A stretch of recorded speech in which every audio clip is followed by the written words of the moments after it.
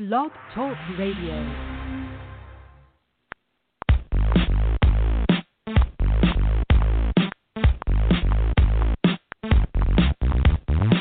It's the GridironStuds Show and the promo that's got the flow.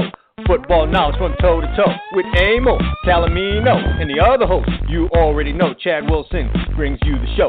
Dial us up, give us a call. We're waiting here to talk some ball. 347-633-9365 is the number to call. So don't sit around, no time to stall. Giving you football from wall to wall. And now we give you our two hosts, Emil and Chad, with your breakfast toast.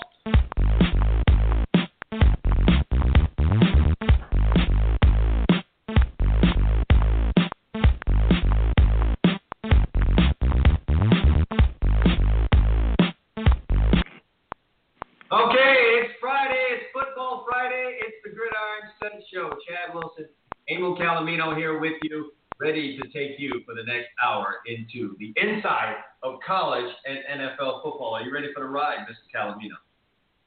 Always ready for the ride. Best show of the week. Love the Friday show. Gotta love it. Football Friday. Coming up on the show today, we're going to talk about college football and the biggest and best matchups that's going to happen on the college gridiron today. We're going to give you some predictions as to what we think is going to go down. And some point spread predictions, for entertainment only out there. Also going to talk some NFL football, preview some of the heavier matchups that we have on the docket. Also give you our predictions there as well as the fantasy football focus sponsored by FanDuel. We'll be talking about that and more here on the GridironStuds Show today. If you want to join us on the show, it's 347-633-9365. 347-633-9365. And also, I'd encourage you all to follow the new Twitter account for the GridironStuds Show. That's GIS Show BG. GIS Show BG. You can reach out to us there. Send us your questions, comments, etc. about anything that we talk about on the show today. But again, feel free to call us. We won't bite. We're here for the next hour plus. At the top of the hour, I'm going to join Joshua Wilson from FloridaHSFootball.com, and we're going to talk Florida high school football. It's the final week of the regular season. Some pretty interesting matchups, and also a lot of our playoff matchups in the state of Florida are set. So Joshua and I will go through some of that and talk about what we think might be happening here in the state of Florida. The tournament is about to start, Abel. The tournament is about to start. The big tournament, right? You got 8 classes down there, am I right? 8 classes.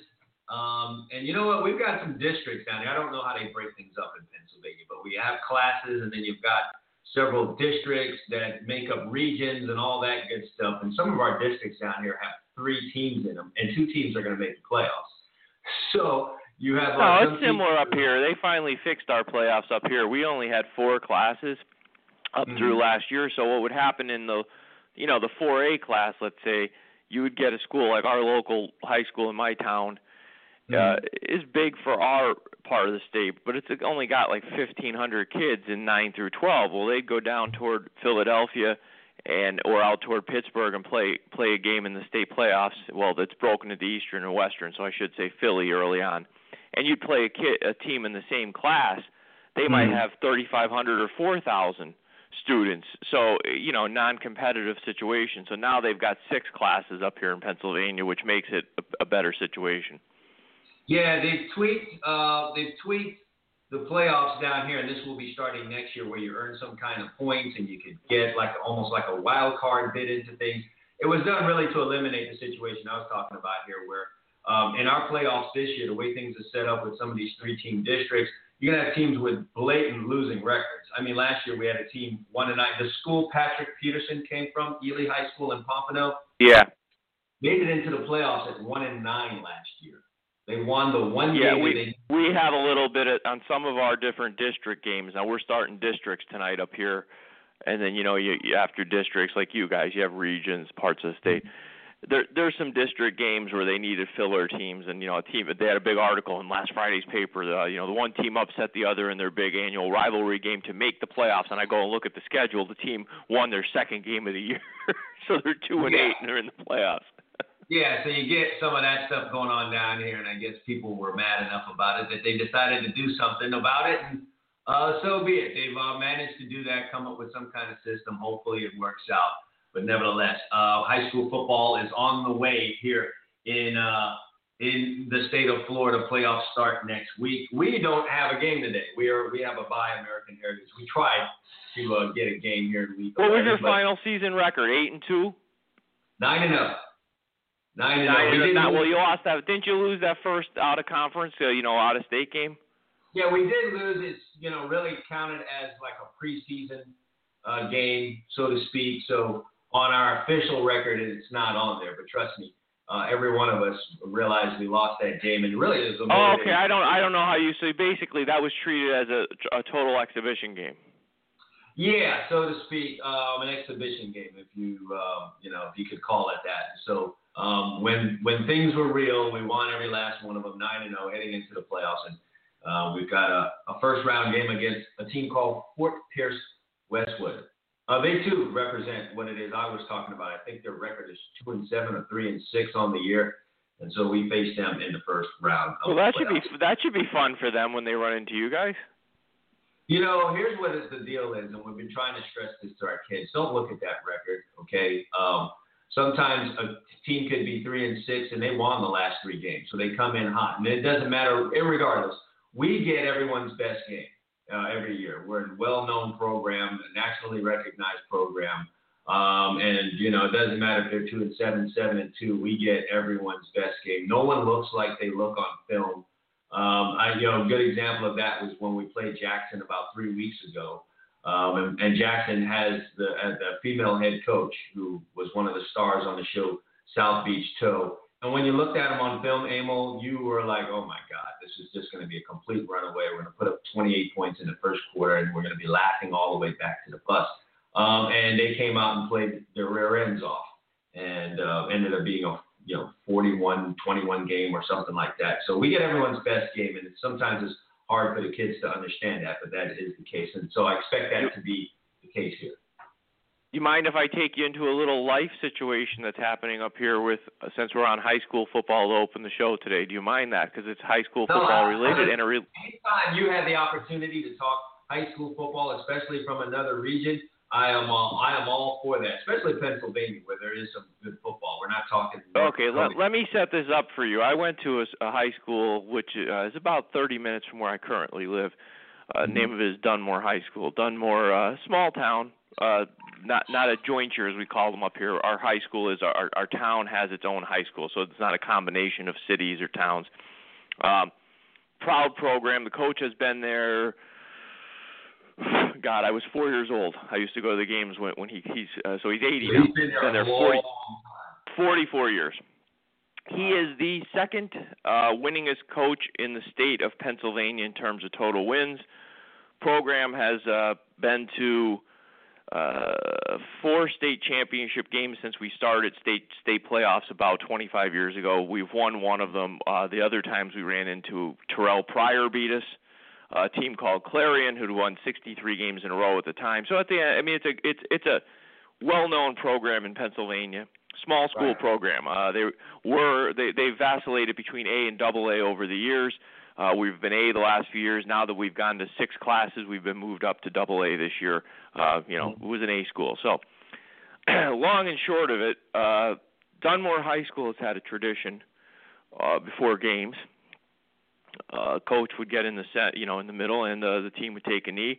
They would pray, say that Our Father, pray for the health of the players, the health of the other team, and a good, clean game. Basically, that's it. From what knowing Coach, which my father was always in the booster club, he took the time. I knew he would be at my father's wake a couple of years ago. I've known him. He was a teacher, a health teacher, and a driving teacher in high school. Great guy. He would never force that on anybody. So if if you were Muslim or Jewish, which again I tell you guys during the show, if people listen kind of know where I come from. It's an ethnic town, so there's a good chance we don't have very many have had very many Jewish or Muslim players. But if they did, and they said, Coach, I'm really not down with that, I'm sure he'd say, listen, when we do that, you meander over and get some electrolytes. We're going to need you tonight, okay? So that would be. Anyway, somebody gets a bug up their ass, and they're saying that it was a concerned citizen or parent contacted the Freedom from Religion group out in Madison, Wisconsin. Went kind of far. a bunch of atheists. If you go read their Facebook page, really, proud of when they can, inflict that on somebody. And they wrote a letter to the school board, and technically, as far as it's been interpreted by courts, as a government employee, he cannot lead the prayer. So tonight, I am going to guess what's going to happen here is a player will lead that prayer. The only problem is the unintended consequence of this is going to be they're probably going to have 3,000 to 5,000 people in the stands praying with them. Whoa. Well, listen, Emil, I had a back and forth with someone on Facebook over this, and she happened to be a Christian. It stemmed around a story in which Mark Richt gave out Bibles to all of the players on the University of Miami. And she played devil's advocate with me and said, what if he was spreading word about devil worship? Would you be okay with that if your son was on the team? I was like, well, that's highly unlikely. But quite frankly, I think if you've done your job as a parent, teaching your kids about, religion and your family's philosophy on faith, then, someone else coming in at that stage in their life shouldn't be able to go ahead and twist them around to something else. Like my kids aren't going to go to college and such. Well, I happen to agree with you, Chad, but let's use a better example of what I think would be a reasonableness test. I think a reasonable person, probably well over 98% would say satanic worship, just the overall, whether you believe Satan exists or not, but the principles behind it, are a bad thing. Let's pretend you think that, give you an example. Let's say you are out there and you think God is completely make-believe. You'd be hard-pressed to read most of the Bible and find it as a bad thing, though. It's probably like if you listen to it, it's not like if you look at the Ten Commandments. Even if you don't think they came from God, if you look at them like not killing people, probably right, probably a good thing, right? Not to steal, not to kill people, right? Yeah, I mean, it seems like something I could be down with. Right. So I mean, you can. What I'm trying to say is a reasonable person. And, the other problem I have with all this, and I have a little pocket constitution I keep at my desk every once in a while. Question comes up, I like to look it up, and I'm certainly not a lawyer, but the First Amendment guarantees us freedom of religion. As far as I'm concerned, if you read it, it says you can choose whatever religion or choose not to participate in a religion, and we don't live in a theocracy, so people can't force religion on us as they say they do in Iran. It doesn't really guarantee you freedom from religion. In other words, just because someone's praying, I don't understand. I get the whole point. You're saying he's a government official, and maybe that's it, I guess. But, I mean, really, that's that offensive that you have a beef over that? Perhaps these things have come up because somewhere someone has abused it. And usually it only takes one person to abuse something for some kind of blanket legislation or push of an ordinance or anything like that to be put forth. And now everyone that comes behind suffers, man. But praying before an athletic event, especially a football game, is just something that I've always grown up around. It's just been a fabric of our community, society, and then you've got eggheads, for lack of a better term, that want to go and make a big deal about that. It's just unbelievable. My baseball team prayed before every game in high school, put our hands in the center of a circle, said the Hail Mary, and then chanted our nickname. That was it. I'd have a hard time if I was that coach dealing with that whole situation there. You telling me that my team and I are not going to pray before we go play this football game. So well, they are going to. A kid's going to lead it. I guarantee you. I'll let you know on Monday if I can find out what happened because I'm not going to be able to go tonight. But I guarantee you a kid's going to lead this. I would bet you the money I have in my pocket right now. So in the end, it's you know what, man? Probably none of those kids, even the ones that may indeed be atheists or of another faith, that are part of that team probably don't have a problem with it. It's just some adult with, like you said, a bug up their ass has decided to, from a distance, make trouble with this sort of thing. What is wrong with that? Yeah, well, anyway, that's my high school football story from Pennsylvania today for you guys down in Florida. That's where we're headed tonight. thoroughly appreciate you sharing that with us. But all right, let's get back on the gridiron. There was college football last night. By the way, there's been college football all week long. I say this, we've moved into the degenerate era of the degenerate portion of the college football season. That's just where you get daily college football games, and some folks love the MAC conference for that because you're going to get football on Tuesday that you can bet on, and that's the only reason you're probably watching this unless you're friends and family. And then you get Wednesday football, and then you get, of course, Thursday football, and there's Friday football you can get now, and you just get football every day of the week, my friend.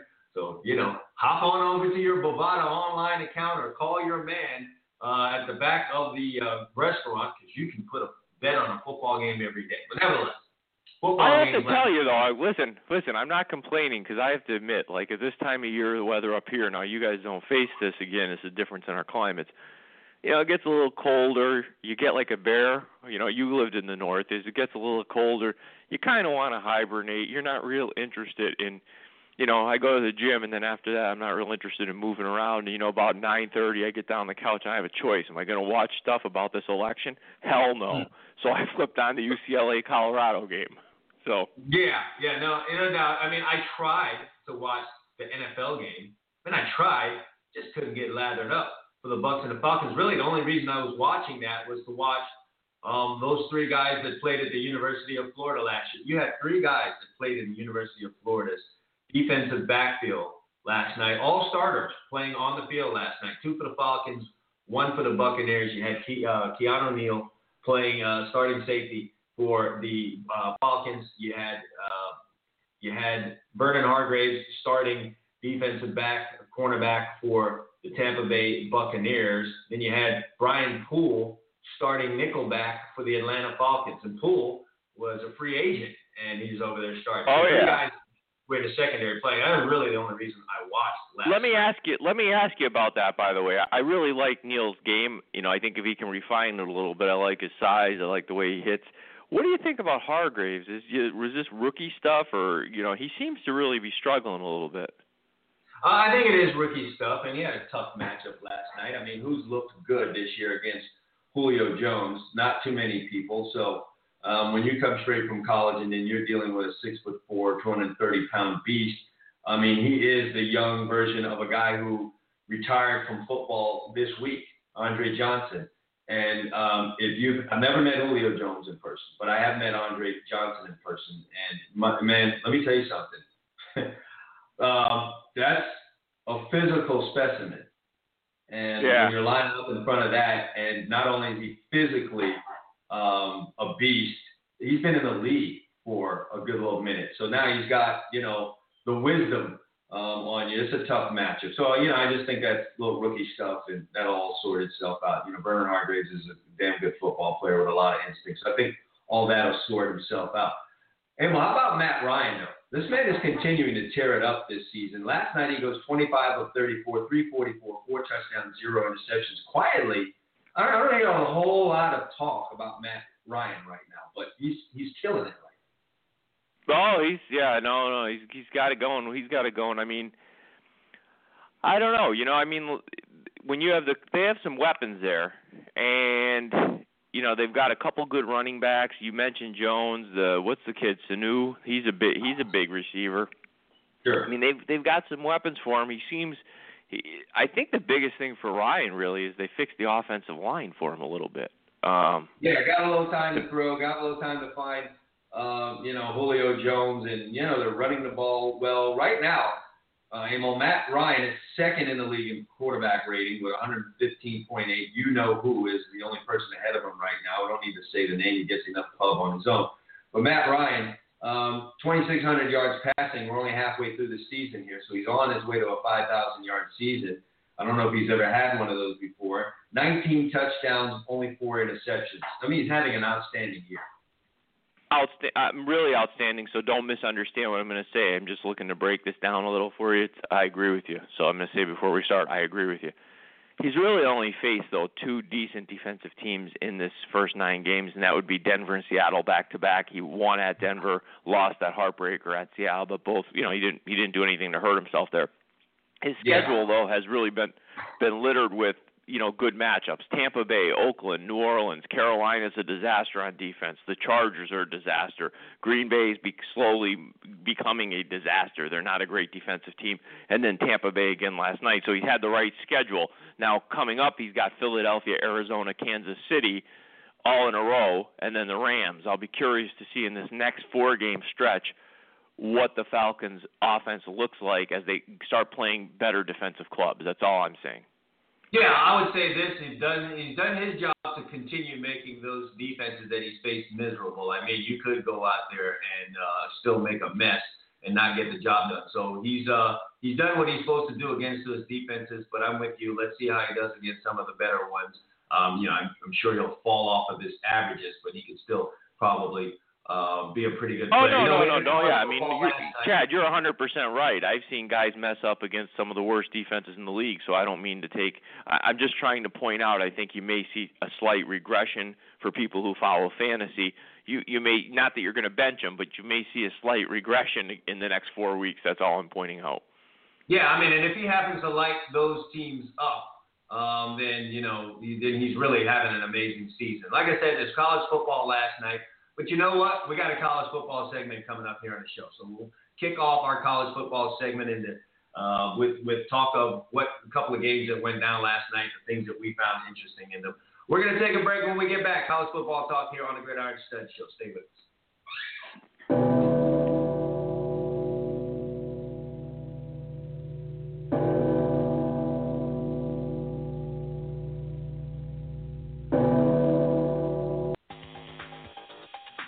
Sure, summer's gone, winter's here, but that doesn't mean everyone's putting their t-shirts away. Whether it's the company recreational basketball team, the youth soccer league for the kids, or the Halloween party your buddy throws every year, t-shirts are as much a part of the American culture as Tom Brady deflating footballs. Screen-printed t-shirts are costly when done for small groups. They're limited in color unless you want to pay even higher prices. More colors, more costly. The answer? Do it yourself at home with your inkjet printer and a hand iron. Whether it's your 7-on-7 team, your child's birthday party, or the family reunion, you can do it yourself and they'll look great. That's right, with heat transfer paper sold at tshirtsupplies.com, you can design your own logos, you can do the wording whatever you want, print it on your own inkjet paper sold by tshirtsupplies.com, and iron it on with your own hand iron. The design or pictures you put onto your t-shirts are limited only by your own imagination and creativity. If you dream it up and design it, the paper sold at tshirtsupplies.com can get it onto your t-shirt. By the way, don't worry if you haven't done it before. As T-Shirt Supplies has first-rate customer service, they'll help you get the right paper for your project and steer you in the right direction. Visit them at tshirtsupplies.com. That's t-shirt, no hyphen, supplies plural, all one word, .com. Or call them at 1-877-857-2737. It's 1-857-85-PAPER.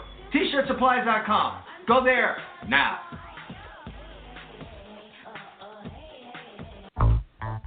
You want the truth? Well, here it is. Speed kills, and in no other sport is that true than in football. Speed gets you to the end zone. Speed gets you to the ball carrier. Speed makes you a winner. Do you want championship-type speed? Do you want speed that kills? Then Complete Speed is what you need. Complete Speed is turning athletes into game breakers. With quick and easy methods that are easy to understand, Complete Speed can shave time off your 40-yard dash, make you quicker and more explosive. They have a clear progression, drills, and exercises along with specific instructions. They also have proven sample workouts and programs for you, the individual, or for you, the coach. Speed is what you need, so hurry now and check out Complete Speed. Just go to GridironStuds.com/Complete Speed. That's GridironStuds.com/Complete Speed for more information right now.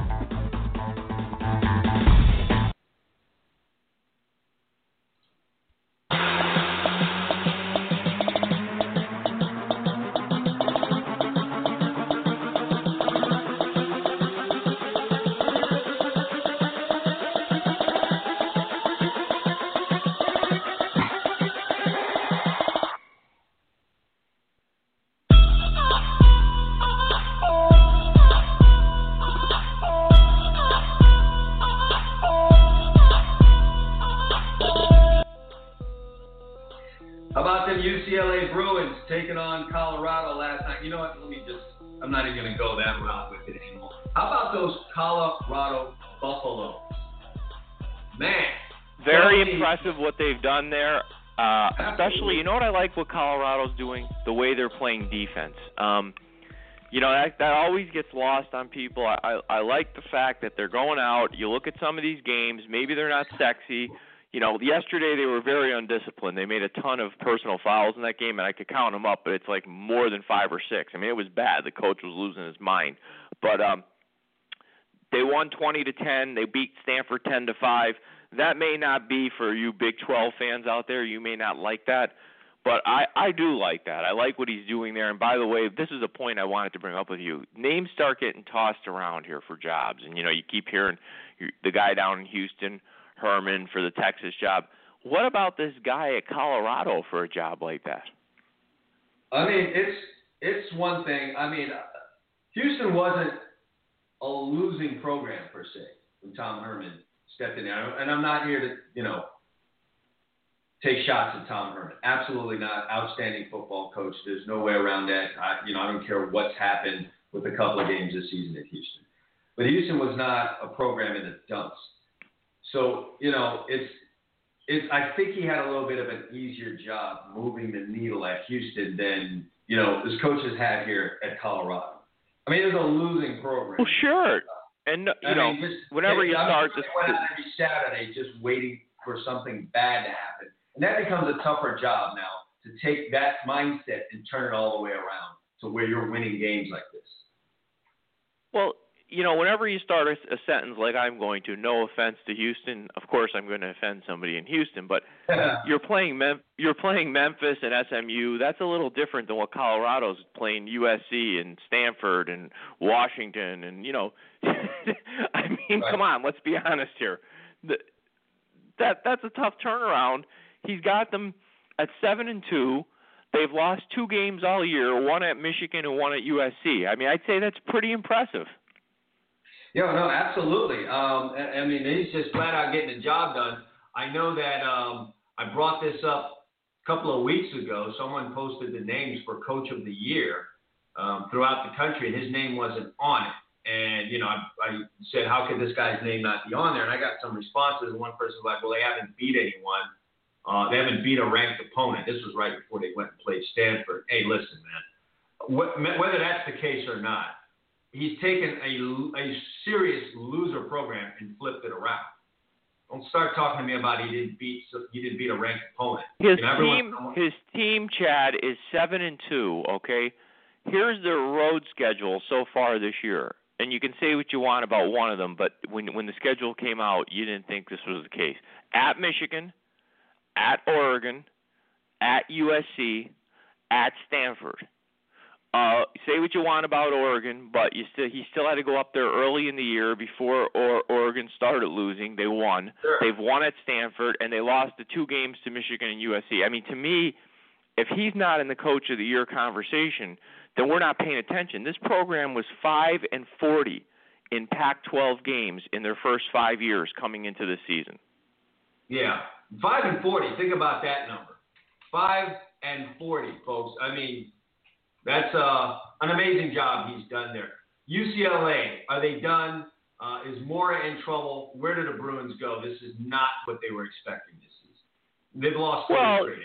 You're going to have Mora apologists that are going to point to the fact that, Rosen's been out the last couple of games and whatnot. But you know what? Anybody who's paid attention. Hey, listen, Rosen's backup threw for 464 in his absence a couple of weeks ago against Utah. 40 of 70, 464, 5 touchdowns.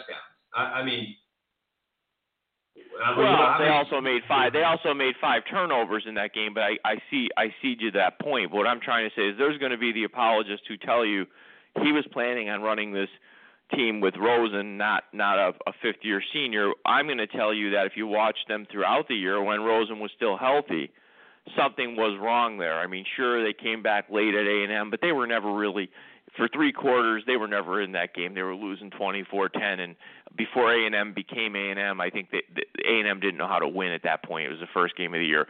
They barely squeaked by BYU. They got beat at home by Stanford. They lost at Arizona State. I mean, this team was having its problems well before. They have 3 wins, Emil: UNLV, BYU, and Arizona. That's it. That's it. Listen. I think you are one person that always says this, and it usually turns out for some reason you're prophetic on this. With coaches, you got to know when to leave. Can't hang around, man. I mean, not in this day and age. No, but especially you got to know the program. You got to know the program you're at. Mora was at UCLA, okay? No matter what people want to say, and you can laugh at me all you want because I'm a homer, I get it. UCLA will always be the redheaded stepchild in football of USC. Not in basketball, I'm saying in football. That's the way that city's going to work. And the minute, USC got all their scholarships back, okay, UCLA becomes irrelevant again and will probably start losing consistently to USC again. Mora was in a good position. He had not done anything. It's not like they won anything. The one year they played in the Pac-12 title game was only because USC had won the South and wasn't eligible for the game. They won 8-9 games and everybody was excited. Some coaches, Emil, want to get comfortable. There's some people that will move from house to house, or in a market that's good for the sellers. They'll sit in a house for 2-3 years and then move on to the next one and just keep going up and up and up. And there's others that, despite that, would like to move into a house and stay there for the next 10, 15 years, and even though it might not be to their advantage. The same thing in coaching. Some guys just want to, put their roots somewhere. And, for Jim Mora, that might have been a mistake. Well, I think it was I'm not even sure he'll get fired there because, again, I think the benefit, the flip side of everything I just said is one of the benefits of coaching football at UCLA is they'll probably give him a year like this because, at UCLA, if you go 9-4, it's acceptable. That's fine. Not that that's a horrible year, but I mean, you go 9-4 every year at UCLA and stay there 10 years, they might throw a statue up somewhere on that campus. I'm serious. Yeah, it's just never been that. It's 9 wins. When you hit 10, you've hit nirvana at UCLA. So they're not going to hit that. They're not going to a bowl game this year. That's got to be a problem for anyone who cares about UCLA football. And, perhaps, Emil, this is happening because Mora is distracted by another job opportunity that may be coming his way. Well, they're drying up. Trust me, they're drying up, buddy. That's my point. Those job offers, they were there a couple of years ago when he was doing those speeches in the tunnel in the Coliseum. We own LA, and last year they played USC and they got slapped down. And my guess is, unless something weird happens here, USC's playing some pretty good football. They'll probably slap them around again this year, and those job offers are going to get dry up pretty quick. Yeah, unless you've got something on the hook. And listen, I want you to pay attention to this, you folks out there listening. There are 2 college coaches right now that I think, this is just me now, I think are being distracted by some pretty solid other offers somewhere. And it's just distracted them to the point where they're not even preparing properly for the games that they have coming. One, I think, is Jim Mora Jr., and the other, I think, is Brian Kelly at Notre Dame. I think both of these guys are seriously entertaining a job elsewhere, and it's affecting almost like, those coaches that are heading to the bowl games and that they're taking a job somewhere else. We don't all know it, but it's, when you go back and look, they were already, their mind was already elsewhere, and they go out and they really stink it up in the bowl game. I think we're at this point in the college football game where that happens sooner. It doesn't just happen around bowl time. People are going and grabbing their next coach in the middle of the season. Sure, we're firing them in the middle of the season. What's to stop them from having negotiations with a coach at another job in the middle of the year? So Jim Mora Jr., Brian Kelly, I think, are 2 guys that may be entertaining other job offers. And that's I think Kelly, mistakenly. First of all, if he leaves Notre Dame, I don't see you leaving Notre Dame for another college job. So my guess on Kelly is, if he goes anywhere, he's NFL bound, and I'm not sure his personality. That screaming coach, the Bill Parcells coach, those days are pretty much gone in the NFL. You've got to be very cerebral, and you've got to be able to get to your team mentally in ways other than screaming openly. You may do it behind closed doors, but that whole screaming on the sidelines, I'm not sure that works in today's NFL with today's players, with the money that's out there. The players know they can't be benched, some of the stars. So you've got to have a different mindset. And every time I see Kelly, he seems to be losing his mind on the Notre Dame sideline. So, yeah, perhaps this is the adjustment he makes if he does head over to the NFL. Hell, that Colorado coach, it seems to be quite the animated fella. If you looked at him last night, he gets super high on the highs, super low on the lows. He'll go off on a player. That guy has to be exhausted in the locker room after a game, win or lose. Well, I mean, did you see the way his team played last night? I mean, the personal fouls, the stoop. I mean, you would have lost your mind too, even if that wasn't your personality. I mean, I was losing my mind screaming at him. That's the first Colorado football game I really watched this year, and his level of energy was impressive. It stood out to me. There was another game last night, by the way, and it involved your Oklahoma Sooners. What are they doing, Amo? 3 weeks ago, they went and got in a basketball game with Texas Tech, 66-59. It was so much scoring that it was embarrassing.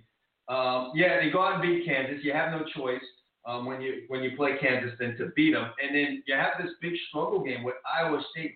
What is going on with the Oklahoma Sooners?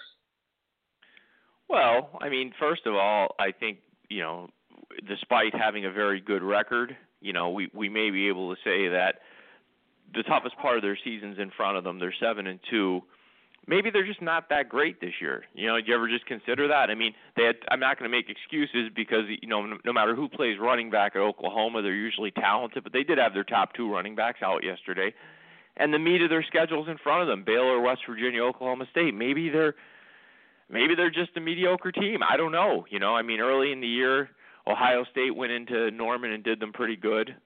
You mentioned some of these other games. I mean, they played a set of basketball games, actually. TCU, Texas, and Texas Tech were all, 45-40, 52-46, 66. Man, when you're Oklahoma, man, you can't recruit on the defensive side of the ball and get some guys in there to play some defense. I mean, hell, West Virginia's doing that. Like, Oklahoma, wake up already. Let's start playing some defense. You're Oklahoma, for crying out. Be the one team in this conference that wants to hold someone under 28 points on a Saturday. Well, you're a football coach. You understand the way football works. I mean, defense only becomes important if it's a program thing. I mean, you if you're going to play that kind of goofy spread offense stuff, that's what you're going to practice against. So I mean, you're right. Yeah, it stands to reason you're not going to be a physical football team. Show me a team that is physical and runs the ball. I'm not saying they can't have a passing game. Alabama has a passing game, but they run the ball. Show me a program that does that, and I'll show you a team that typically is physical defensively, because you have to practice against that or you're going to get embarrassed every week in practice, and your defensive team becomes physical.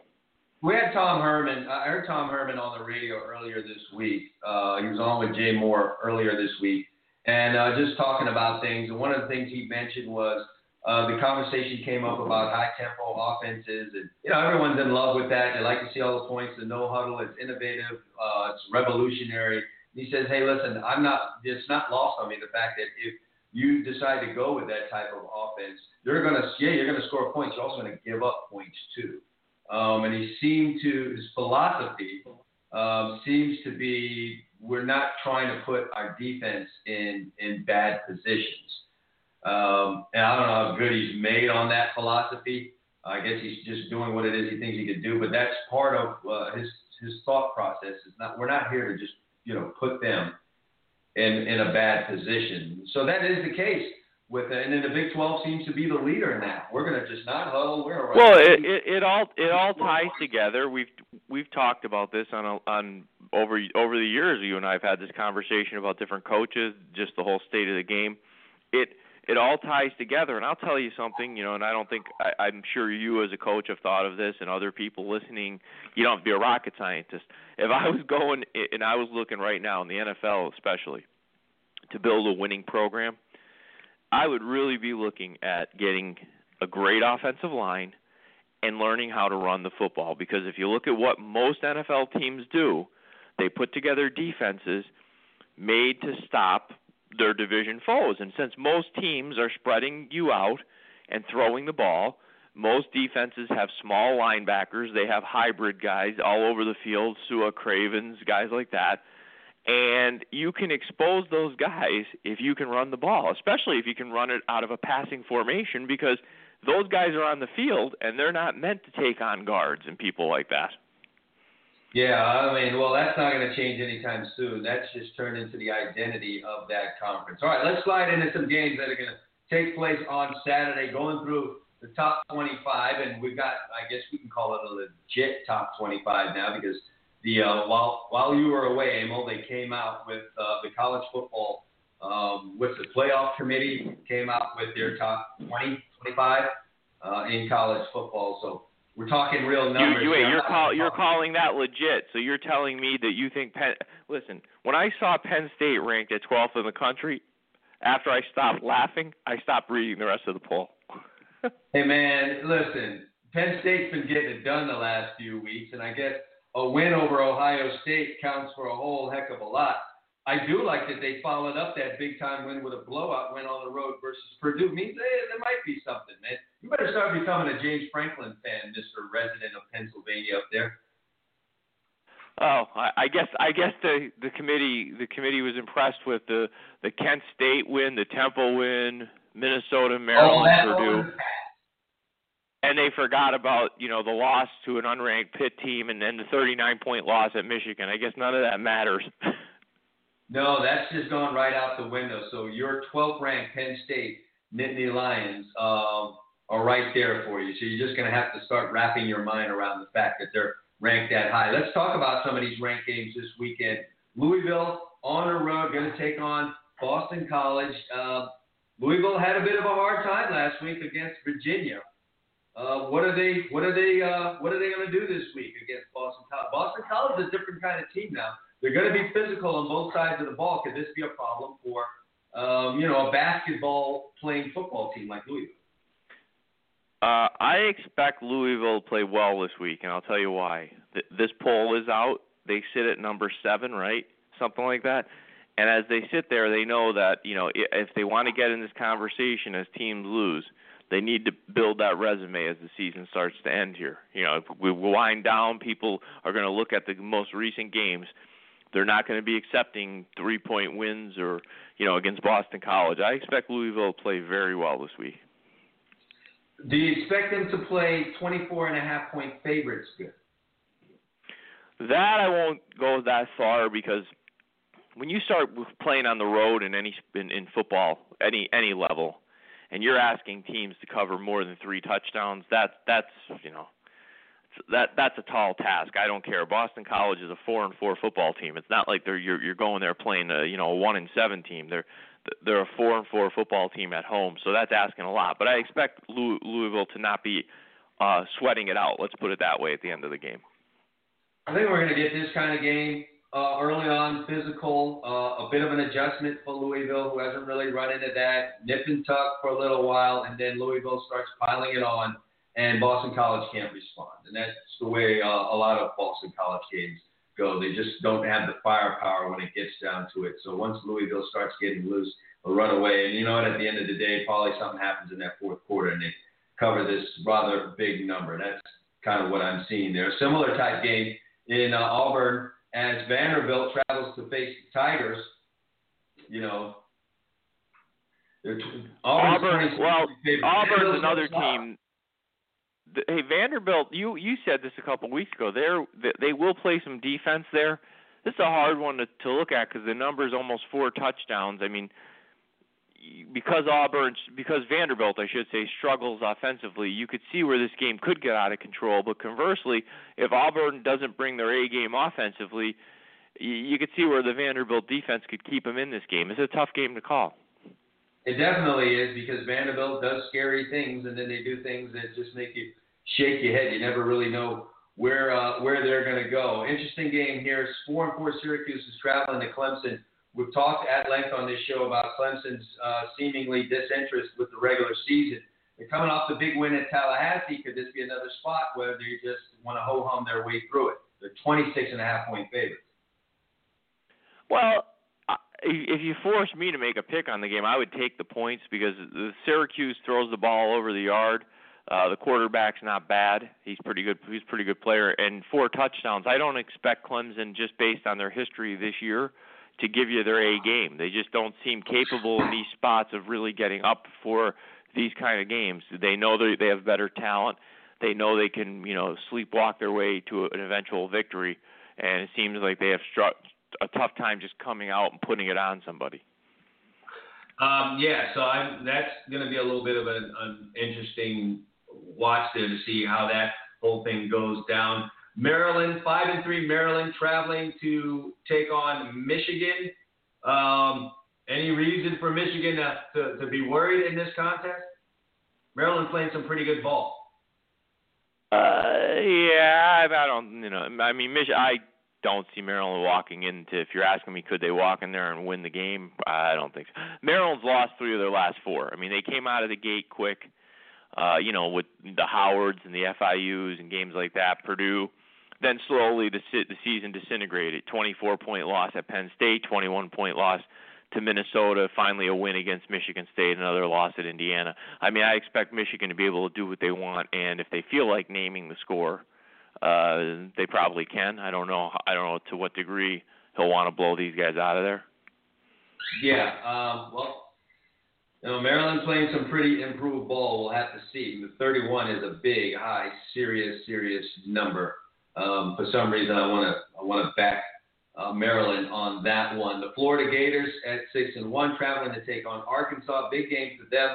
Florida wins this game at Arkansas. They are really in the driver's seat in the East with everything that's going on with Tennessee and Kentucky actually being the second place team in the East right now. Florida's a 3.5-point favorite. I don't mess with Florida games. What are your thoughts? Will you be going to this game, first of all? I'm not. I'm actually not going to be home this weekend. You're not going, okay. Getting this one out, Fred. I'm going to watch it from the confines of my comfortable home. Game scares me for Florida. You see Arkansas at 5-3. They lost to Texas A&M, Alabama, and Auburn. Now, they're coming off a disaster 2 weeks ago against Auburn, so I would suspect they've had 2 good weeks of practice. Losing 56-3 will get your attention. Mm-hmm. What concerns me in this type of game for Florida is the offense. Right. I'm always concerned, can they do enough on the road to get a win here? Because I don't think this is going to be an easy. I think it's going to be a tough ball game. I really do. I see this being a field goal type of affair, sadly to say. Yeah, I mean, 2 weeks off after a humbling loss like the one Arkansas suffered, always dangerous for a road team. Hopping up into this one. We got a big one in the Big Ten on Saturday night. Number 10, Nebraska taking on number 6, Ohio State. Both teams at 7-1. Ohio State's a big 17-point favorite. It's one of those lines, Emil, where you say, good grief, a 7-1 team getting 17 points, and then you get scared. Because why are they such big favorites? I would be very inclined to take Ohio State in this spot. Last week as a big favorite, they failed. The public will jump off them because they failed against Northwestern as a 20-some point favorite, I believe they were, something like that. They won by 4. Conversely, you made a pick last week on Nebraska, which I was scared of them getting 9 against Wisconsin or 8.5, whatever it was. I said, geez, that doesn't look right. Game goes to overtime, they lose. That's a tough emotional spot for Nebraska. They lose their first game of the season in overtime on the road against Wisconsin. Spend probably a lot of the week thinking about what could have been. We could still be undefeated. We could be in the top 4 or 5. A lot of that regret in a close game. Now they have to get up again and go play in an equally tough venue against an Ohio State team that's been kind of not playing good ball lately. I mean, 3 weeks ago they lose to Penn State on a blocked field goal, return for a touchdown. Then they escape a few games, before and after that. My opinion here is this line is scary enough for me to say, you know what, I'm rolling with Ohio State like you. Me too. On this one. Yeah, I think that's the way to go. All right, the biggest of the big on Saturday night is number 1 Alabama traveling to LSU. I've seen a lot of people trying to sell LSU on this game. I don't know that I'm buying it, Emil. I just think that LSU's been on a nice little run here with Ed Ogeron, the interim coach. He's like, Mr. Interim. But I just think this is, this game's a whole lot bigger than anything they've had to take on since he's been there. And I just don't know that they are they're going to have enough for Alabama. Alabama's a 7.5-point favorite, which is big in this rivalry, which is big to be on the road. And I kind of want to back the Crimson Tide on this. I almost made LSU a pick, and then for all the reasons you said just now, at the very end, I said, you know what, I'm going to back off that. Real early on in this game, because he's a football, savant like a Belichick, you will see Saban force LSU to show him that they can pass the football. He's going to load that box. I just can't see him going in there and letting Fournette beat them. So. Yeah, well, they really held it in check. Pardon?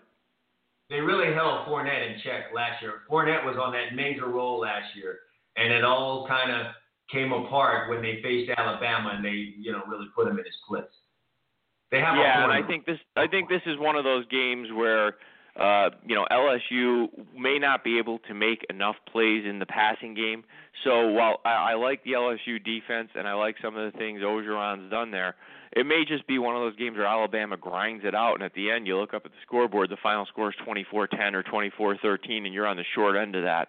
Because the 7.5 looks awfully enticing at night at home with LSU, and maybe a little bit too enticing. So I tend to agree with you there. Yeah, Alabama has not scored less than 34 points in any game. Well, less than 33 points in any game thus far this season. So definitely the biggest and the big-time game on Saturday night. All eyes will be tuned in on that. All right, well, speaking of our picks, we will have those for you at the end of the next segment as Emil and I both put our predictions together. We'll give you our 3 from the NFL and our 3 from college football. Kind of going to run all that together. We're going to take a quick break here, though. When we get back, we'll talk the NFL games that mean anything or something this Sunday, and we'll be back to also give you our predictions. But the fantasy football focus is something else we'll be talking about on the Gridiron Studs Show. Stay with us. We'll be right back right after this.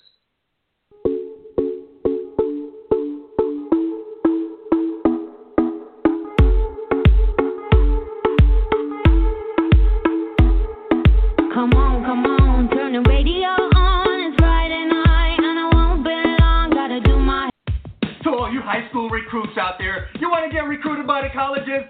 Step up and visit GridironStuds.com today. We got college coaches visiting, we've got people visiting, we've got fans visiting. If you want to be seen, get your video up there right now. It's easy. Create a profile. Takes 2 minutes. Stop playing games. Get off of Facebook.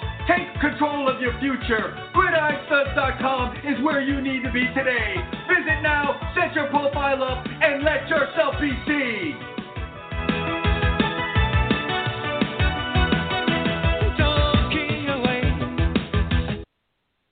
All right, folks, let's talk right now. I'm going to kill your bookmaker. I'm going to rip his throat out. I will blow this man out. I will step on his throat until the man chokes. Let me tell you how. Winners, winners, winners, winners, winners. I'm on a roll. 13-3. 13-3 my last 16 on games of my life. On Saturday, 2-team NFL parlay over. I thought so far the bag. I knocked him out. I knocked the man out last week. Listen, I will take my hand, knock him out. I will take my hand, knock him out. Bang, bang, bang, bang, bang, bang, bang. You know what I did?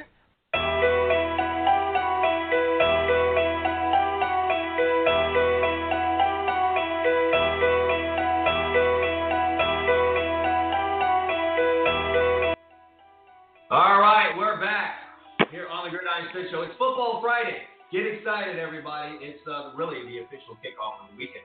This show, Emil, is the official kickoff of the weekend. Your weekend doesn't start until you listen to the Football Friday edition of the GridironStuds Show. Are you aware of this fact? I agree with that. I don't know why people are missing it.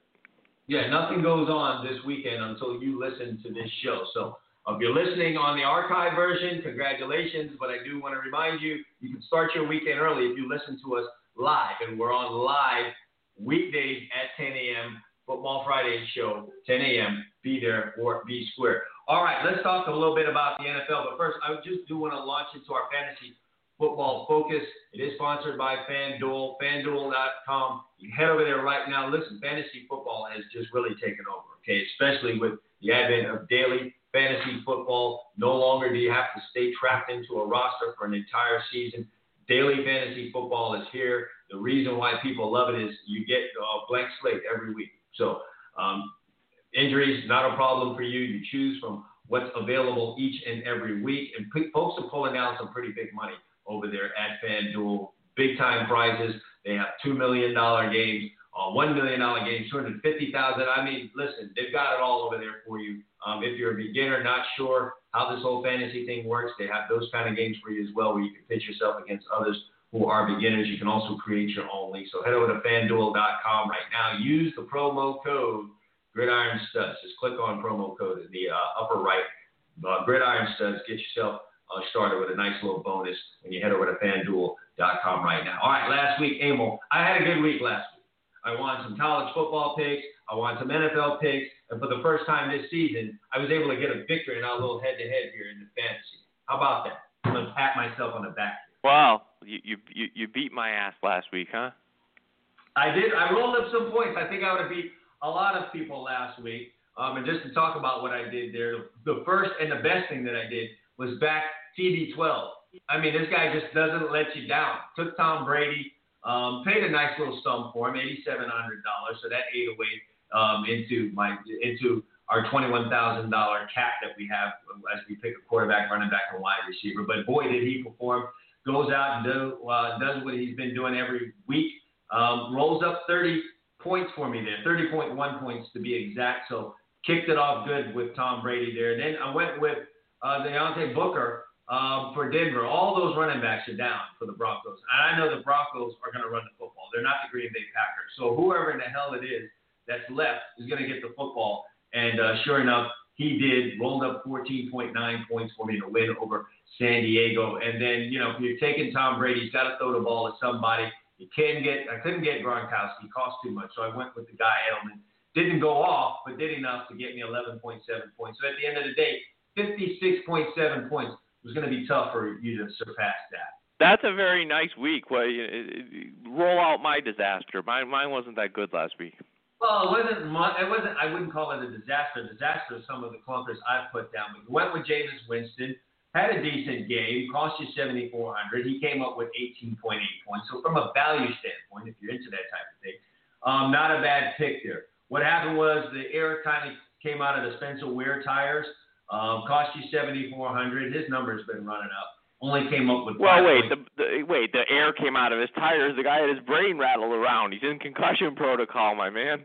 Well, that's one of the ways to get a guy out of there is to go upside his head, as they say. Deacon Jones, a big advocate of that. You youngsters are going to have to Google who Deacon Jones is. But nevertheless, you're tired of a guy, you can't stop him, hit him in the side of the head, and send him to the doctor to shine lights in his pupils, and that'll end that. So you had that misfortune, 5.7 points you earned there. And then, I went with your logic there with Cole Beasley. Why not? I mean, every now and then Cole comes out with, a big doozy there. But he had, an average day. Hard to know whether he's going to get the ball. This wasn't that game for him. Only came up with. Well, wait, I blew up your phone on Cole Beasley. This was a whole case of, Des Bryant had sat out 3 weeks, and all of a sudden, rather than just doing what we're doing to get to this point, we decide for 3 quarters, let's make sure we throw Des the ball like all the time. And then all of a sudden the light bulb went on, and Dak said, hey, you know what? I kept throwing the ball to that little white guy, and it kept working out real well for me. So in the fourth quarter, I think Beasley had every one of his 3 or 4 catches, all in the most important part of the game. In hindsight, with Dez coming back, maybe going with Cole Beasley was not the best thing in the world to do because you had to know there'd probably be some kind of pressure, whether real or perceived, to get some balls to Des Bryant, which ended up. Well, yeah, I think you watched the game and you had to feel the same way I did. They forced some throws. I think maybe it was perceived in Dak's head as a rookie. He seemed to be forcing some balls Dez's way. And now Dez came up with a big catch late in that game for a touchdown. I'm not saying anything was wrong other than I just don't think they ran their offense the way they had run it the previous 3 weeks. So in retrospect, I'll have to reconsider in the future when stuff like that happens with the team because it probably wasn't the soundest idea I had last week. Yeah, at the end of the day, you ended up with 31.8 points. I mean, that's not a bad showing, okay? I mean, when you score 30 points, you should be looking at a victory. But, it was just I had a good day, aided, of course, by TB12. So I ended up getting my first victory of the year. What am I? 1-3 now? Is that what it is? You're 3-1. Yes, you've been on the wrong end of that part of our competition. You've been good on the picks. You've been kicking my rear end there, my tail up and down the field, actually, but not so much in fantasy. I predict a raging comeback for me in our little fantasy duel. So what are we going to do this week? I'm going to run through mine real quick. I'm right at the limit. Okay, I spent up all my money this week. I'm going to flow for my quarterback with Andrew Luck. He's taking on the Green Bay Packers. I've talked about the Packers and their unwillingness to run the football. I think that's going to continue to be the case. And when you do that, the other side gets plenty of opportunities with the football. And I think that's what we're going to see here as the Colts travel to take on the Green Bay Packers. And when you do that, why not go roll with the quarterback that has been, a pretty good fantasy play for a lot of people over the last few years. So I'm going to pick this time to go with Andrew Luck. Didn't have a great game last week in terms of fantasy numbers, or his last time out. So seems like a pretty good time to pick him up. I'm going to roll with Andrew Luck. Cost me $8,000. $8,000. So I'm already okay. The New Orleans Saints, they're not the team you look for when it comes to playing defense.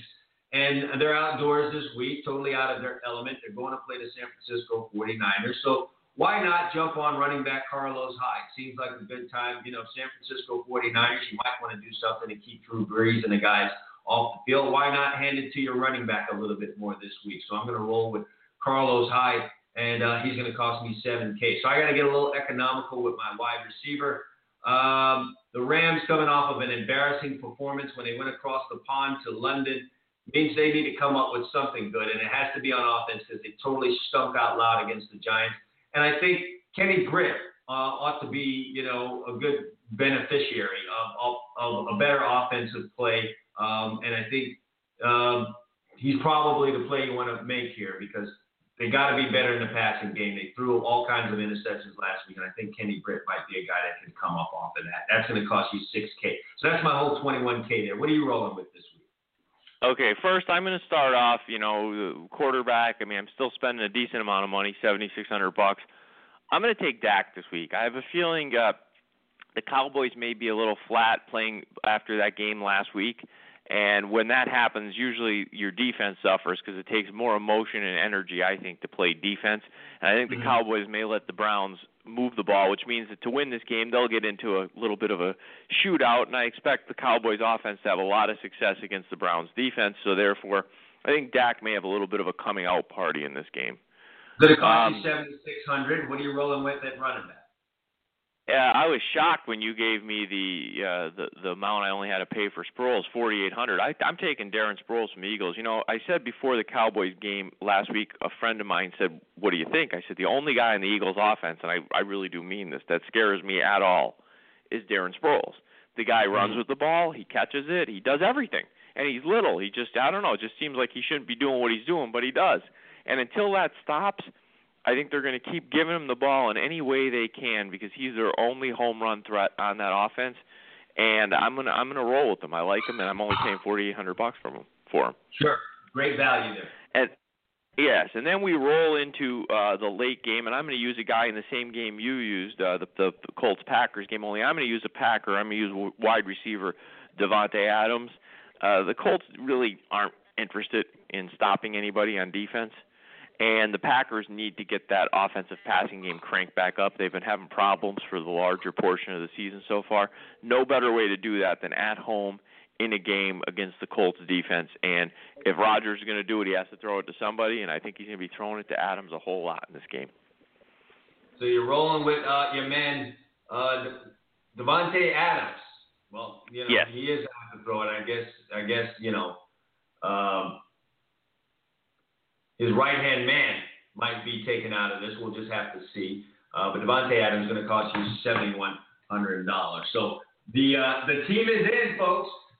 All right. And again, I just want to remind you that FanDuel.com is there for all of your daily fantasy football needs. Head over to FanDuel.com right now. Open an account and use the promo code GridironStuds. Get yourself a nice little bonus. So let's talk about what we're going to pick this week. I had a little bit of a hard time with the picks this week. I went out on a limb, though. You know what I mean? These are going to be some exciting picks that we're going to have this week. Or you know what? Let's just hold off on that real quick because I know we're going to try and put all of our picks together here. We're going to just roll through them all together. So as you sit here and look at the slate, is there any games out here that jump out at you as big-time games this week? Eagles-Giants, maybe? Broncos-Raiders? I've got one. If I go down the board, there's 3 games that I will make sure I see. Well, one will be during my Cowboy game, so I'll flip back and forth the first 2, but I'll definitely have the thumb working. I'm interested whenever the Steelers play the Ravens because that's one of those games where the teams genuinely don't seem to like each other very much. Both teams are, so far, meddling through the season, 4-3, 3-4. This is either a game where the Steelers get some separation in that division, or that division turns into a race to 9-7 if the Ravens win because they'll both be 4-4. So I'll be interested there.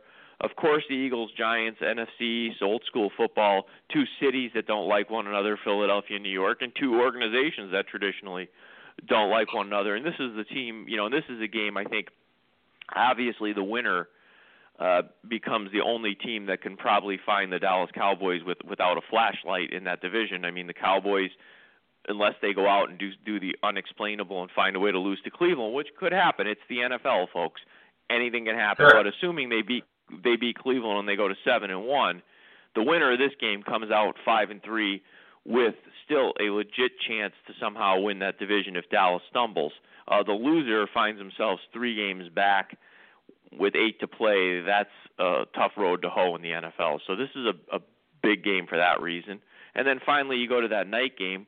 It's old school. I mean, if there's any other division that has rivalries like the NFC East, it's the AFC West, where 4 teams in that division genuinely don't like each other, and the Broncos and Raiders are 2 of those teams, and it's good to see the Raiders back 6-2, making this a big game at night for us to enjoy.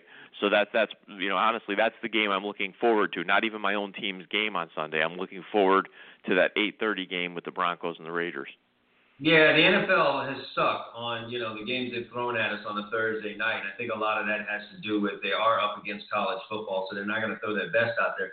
They've done a good job with the Sunday night games they've put together. And the Broncos and Raiders, this feels like old times. Both teams 6-2, a lot on the line there for both of them. So I'm looking forward to that. Obviously, a big NFC East battle between the Eagles and the Giants.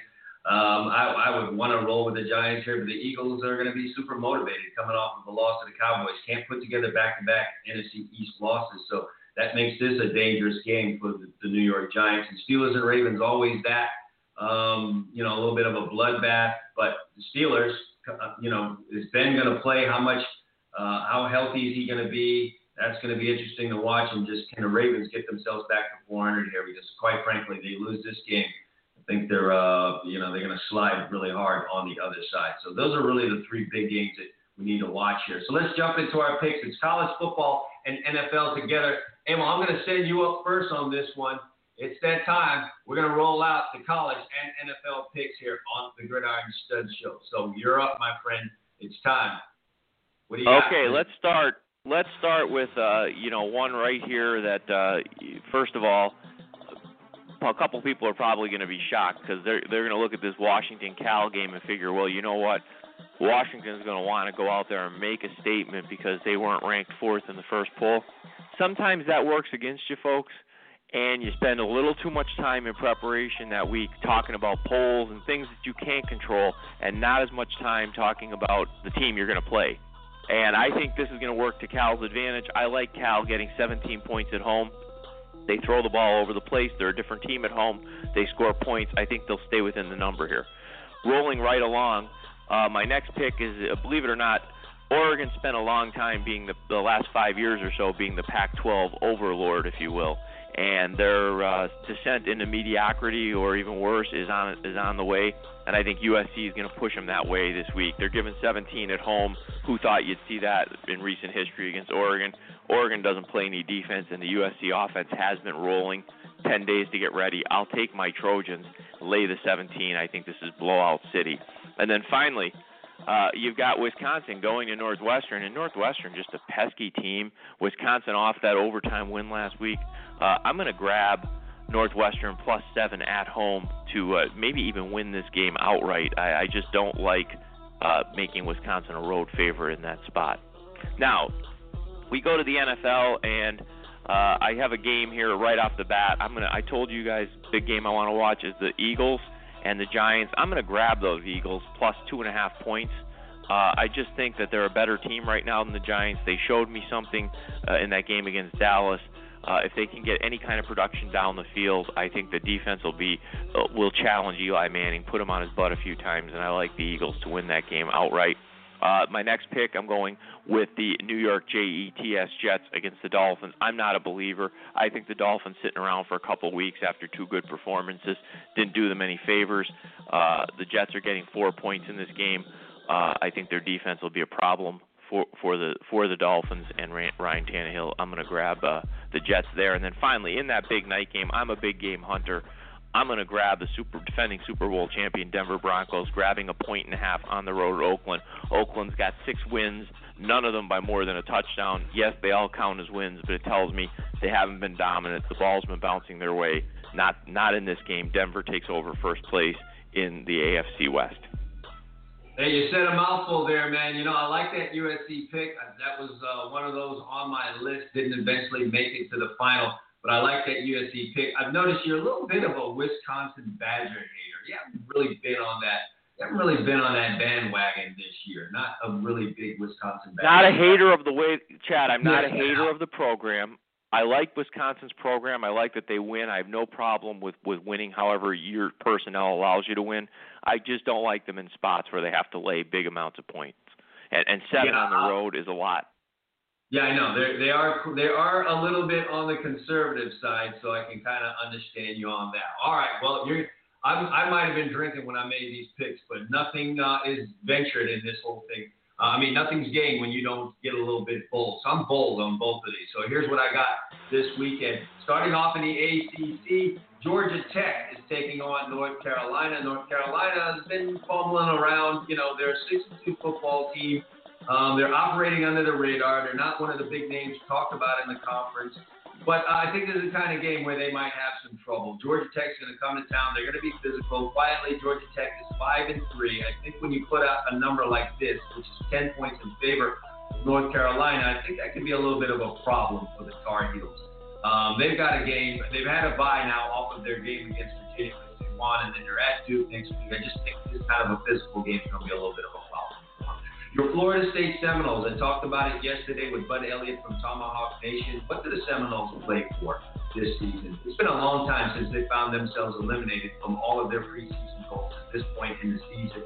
I think they geared up a lot for this Clemson game. It was going to, be the game that, changes their fortunes this season. They came up short. They lost. Now you got to go play NC State on the road. Odds makers trying to trick you with a small line in favor of these guys. They're only 5.5-point favorites. I think it's a hook, line, and a sinker here for you. I'm going to take NC State. They might just upset the Seminoles here, so I'm going to back the NC State Wolfpack. Rolling on over into the SEC. South Carolina, he did some really great things last week. Came out, got a really emotional win at home against Tennessee. You can see all of the celebration and everything drunk with success this week. They got to go. They got to face a Missouri team. And I'm just not so sure they're going to have their heads on straight when they go into this contest. I think it's going to be a little bit of a problem for South Carolina as they take on Missouri. And Will Muschamp has had problems with Missouri in the past. So that's where I'm going right there in college football. In the NFL, I might be crazy here as well. The Saints are an indoor football team. They're outdoors, but they're taking on an outdoor football team that's 1-6. The 49ers are tragic, folks, okay? They just can't get out of their own way. I'm going to continue along that plane. I think things continue to be bad. Why would a 3-4 football team in the NFL be a 3.5-point favorite? I'm going to roll with the Saints in this one. I think they continue misery for the San Francisco 49ers. Hey, partner, I'm sorry. We're on the opposite end of this thing on Sunday night. Oakland taking on Denver. Denver just had a big-time conference win, divisional win last week against the San Diego Chargers. It's going to be a lot to muster it up again versus the Oakland Raiders in a nighttime football game. And it's just too much energy for them to try and match the Oakland Raiders. Raiders rolling along here. It's not always pretty with them, but they win. And if they continue winning, they're going to cover this number. It's only 2. I'm going to roll with the Oakland Raiders. And then finally, 1.5, by the way. Don't rip yourself off. 1.5, Chad. 1.5. I'm sorry. I'm your brutal enemy, I guess, this week, because I'm on the opposite end of you in that last play. Then I'm going against your squad, man. Big time win for them last week. Prime time, divisional contest, pull it out at the end. This looks like one of these games where the Cowboys just don't bring their A game and got to come up with something late in the game to win it. I think on the road, 7-point favorites is just too much right here for the Dallas Cowboys. So that's what I got this week. Those are the picks, Amo. They're in. The picks are in, folks, from Amo Calamino and Chad Wilson. And so I guess this is where you took a lot of points. I'm looking at your picks here. You took a lot of points overall in those 6 picks. And so did I. I did. Out of my 6 picks, 4 underdogs, 2 favorites, and one's a road favorite in the NFL with a team that's sub 500. Like I said, I might have been sipping on some syrup when I made these. But nevertheless, I put it all on the table. We're both going to let it ride. So, Emil, you're out of here. It's time for me to talk some high school football. Appreciate you. And you have a great weekend. You too, my friend. We'll see you Monday. All right, that's Emil Calamino. He's out of here. I'm going to take a really miniature break, and when I get back, Joshua Wilson is on. We're going to try and talk about what's what in this final week and what's laying ahead for us here in the high school football playoffs in the state of Florida. Stay with me. Right back right after this. No matter how hard you try, you can't stop us now. No matter. Hey, do you love fantasy sports? Do you love money? Do you love excitement? Well, get ready, because you may have found your heaven. FanDuel has combined all of these great things into one amazing website. Turn your love for sports into money and excitement with 1 week and even 1 day fantasy leagues with a chance for enormous payouts. FanDuel pays out over $10 million in winnings weekly to its members. That's right, $10 million. One member has made over $600,000 playing in their league. Another customer entered a 1 day contest for $25 and get this, cashed out $25,000 that day. FanDuel even offers a 100% money-back guarantee. Sign up now and join a league. If you don't absolutely love it, they'll give you your money back. You can enter leagues for as little as $1. For a limited time, FanDuel is offering a 100% deposit match bonus to GridironStuds Show listeners. That's right, they'll match your initial deposit all the way up to $200. What more can you ask for? Just head over to FanDuel.com right now and enter the promo code GridironStuds when you sign up. But you better hurry. The match bonus is going to end soon. Just head over to FanDuel.com and enter the promo code GridironStuds. Do it now!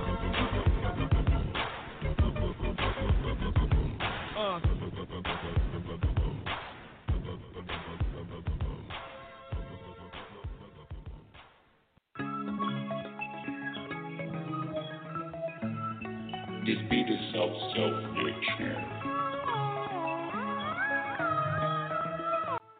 We're back on the Football Friday edition of the GridironStuds Show. Folks, it's that time of year. It's that time to get your free health insurance for you and your loved ones. Primary Care Insurance is now enrolling individuals into their Obamacare insurance plan. So call today, 954-278-8696. That's correct. Free health insurance.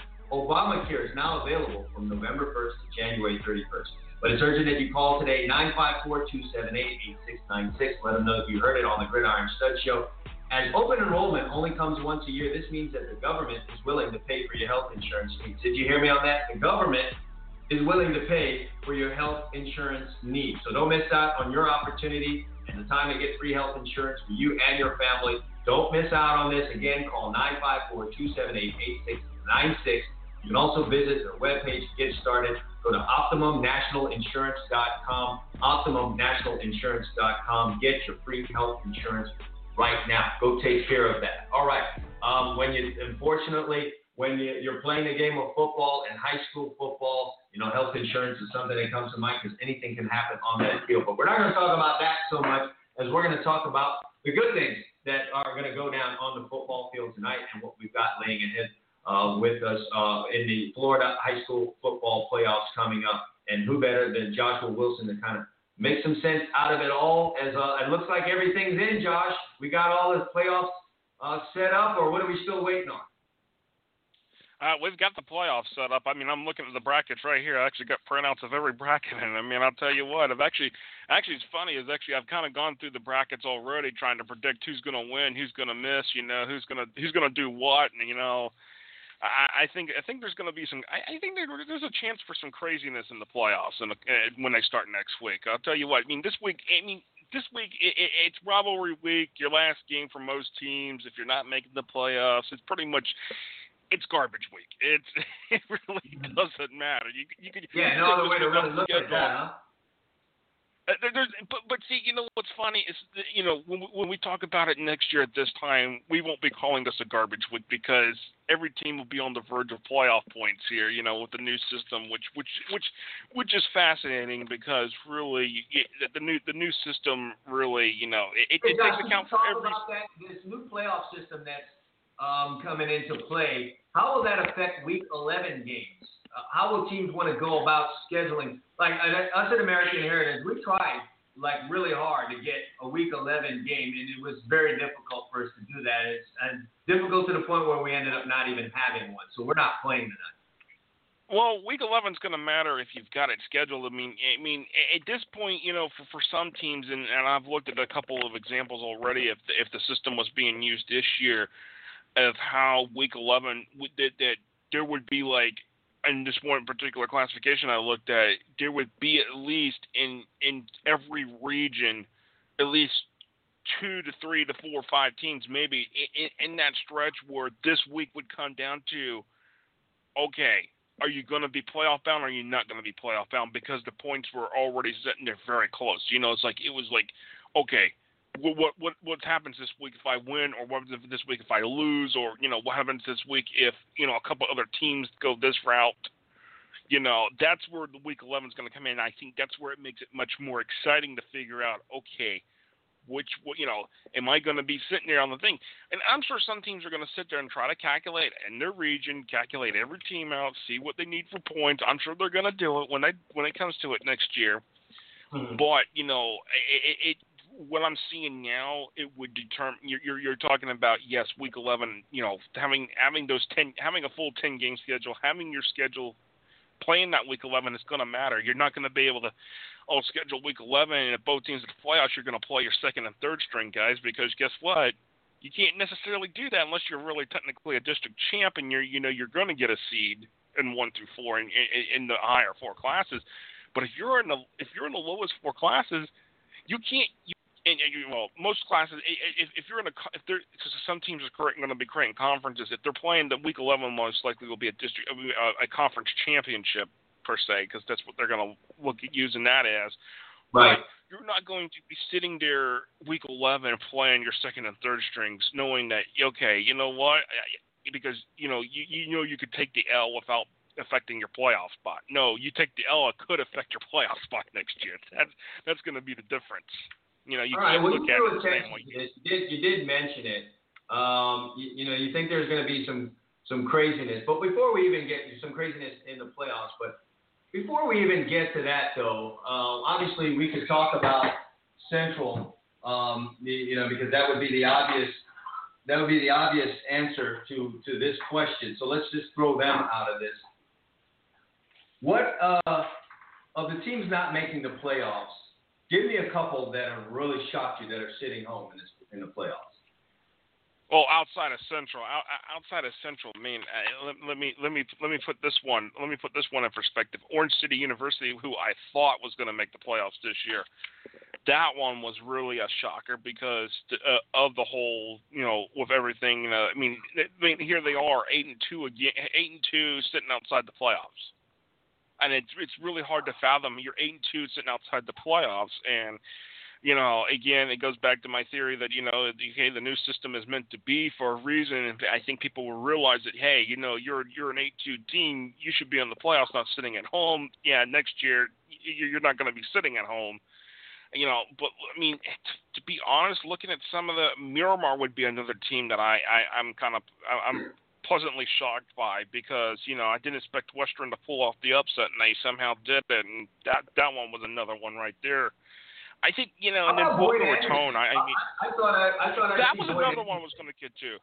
That was another one I was going to get to. That one really baffled me. I mean, I understand you had a head coaching change at the start of the season and all that, but come on, the core of the talent was still there. Everything was still pretty much in place to win the district. And the fact that you lose to Boynton Beach, you get into a tiebreaker shootout, you can't even win that. I mean, come on. I mean, it's. But Josh, hasn't that always been the thing with Boyd Anderson? Just a ton of talent, but also a ton of disappointment. And here we are again.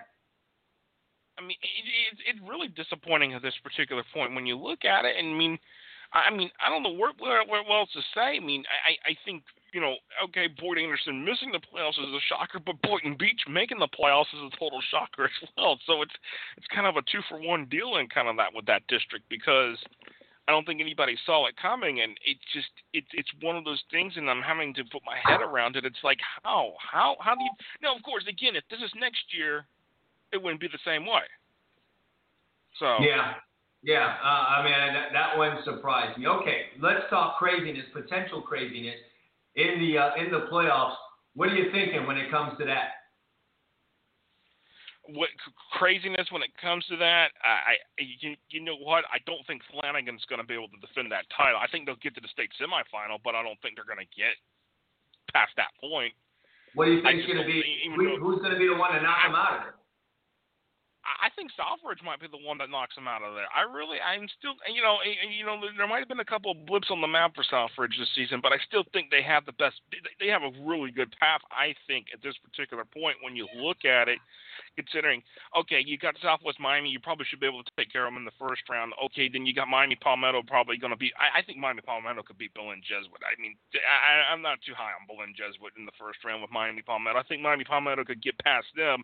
You get a rematch, and then Southridge takes care of business. Maybe and really, to be honest, looking at it, I don't think with Gables and Columbus, it could be possible in the second round rematch. I just don't know if Columbus would have it for 2 times in a row to be able to beat Coral Gables, like that, because usually it's hard to beat a team twice in the same season.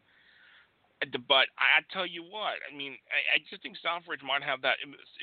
Southridge might be this year's Flanagan. They're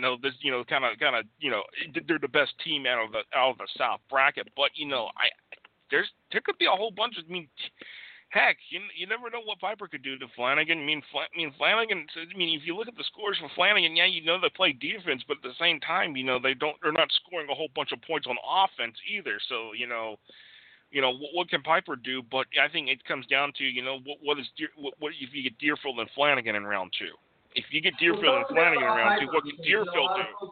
Haven't paid attention to Piper this year, but they are a team with only 1 loss. What really is Piper working with, and how serious a threat are they to Flanagan in this first round? Well, I'm not sure if they're going to be a serious threat. I mean, if you look at the score when they played Deerfield, when Viper played Deerfield, it was a 35-0 blowout in favor of Deerfield. I think that's the question, right? If you can't beat Deerfield, what makes you think you're going to beat Flanagan in this case? So I'm not sure, but you just never know. The playoffs can be crazy. That's why I'm thinking Deerfield and Flanagan in round 2. That's where it could get a little contentious, maybe, and so to speak, because Deerfield could have that chance to pull the upset. Deerfield will have to go to Flanagan for that because it's bottom line of the bracket this year. So Deerfield will have to make the road trip to Flanagan on that one. But I'll tell you this: looking at the whole thing, I'm right now. I'm kind of looking at a Park Vista Flanagan matchup in the regional final. But don't count Deerfield out yet, because Deerfield might be able to pull that upset in round 2. And then screw up everything in the bracket. See, this is why I'm going to be releasing all these district bracket projection next week for all 8 brackets for what I'm thinking. Drop that on the website. That will be on the website. And I think that people will go totally. I think some people are going to rip me into shreds, but I don't care. Predictions, rankings, ratings. Oh, they all bring the heat. Hey, Josh, why are some games being played? Why are some playoff games being played on Thursday night? Well, I mean, of course, we all know the situation in Miami with the stadium side, so that, you're going to have a few of those, but some of that will be in Veterans Day, being on the 11th, being on Friday. Some teams are kind of like, okay, we're not having school that day. Maybe can we move this up? Some teams are saying, yeah, we'll do it, but some teams are like, nah, we're not going to do it. We're going to stick to the tradition of we're going to play our game on Friday night with the playoffs, so that's what they want to do, so. I mean, I'm whatever they want to do. Just tell me when the dates is and what time you're playing. That way, I know which way you're going with this game, and I can keep a track of it. That's all I care about with that. To be honest with you, but we're wrapping a lot into what's going on in the South Florida. But listen, we're early, obviously. What do you think? Who's got the best chance to come out of the upper half of this Class 8A bracket and make the trip to Orlando? Well, it's going to be an Orlando team. I'll tell you that. It's going to be an Orlando area team. I'll give you three teams that could potentially have that chance. Apopka, Dr. Phillips, and here comes the dark horse wild card that nobody probably was seeing at the start of the year, but I think they could if they play the cards right, they could do it. Sanford Seminole. Really? No. So listen, Osceola sitting there 10-0 is not mentioned by you. Is that just a house of cards? I think Osceola might be 10-0, but I think they get knocked out in round 2 by Vero Beach. Mm-hmm. Okay. Because Osceola's going to have to go on the road.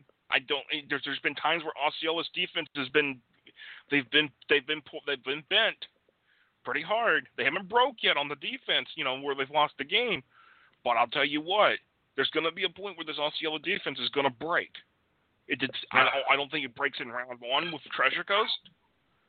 But there's a potential chance with Vero Beach they could break it in round. That Vero Beach could break it in round 2.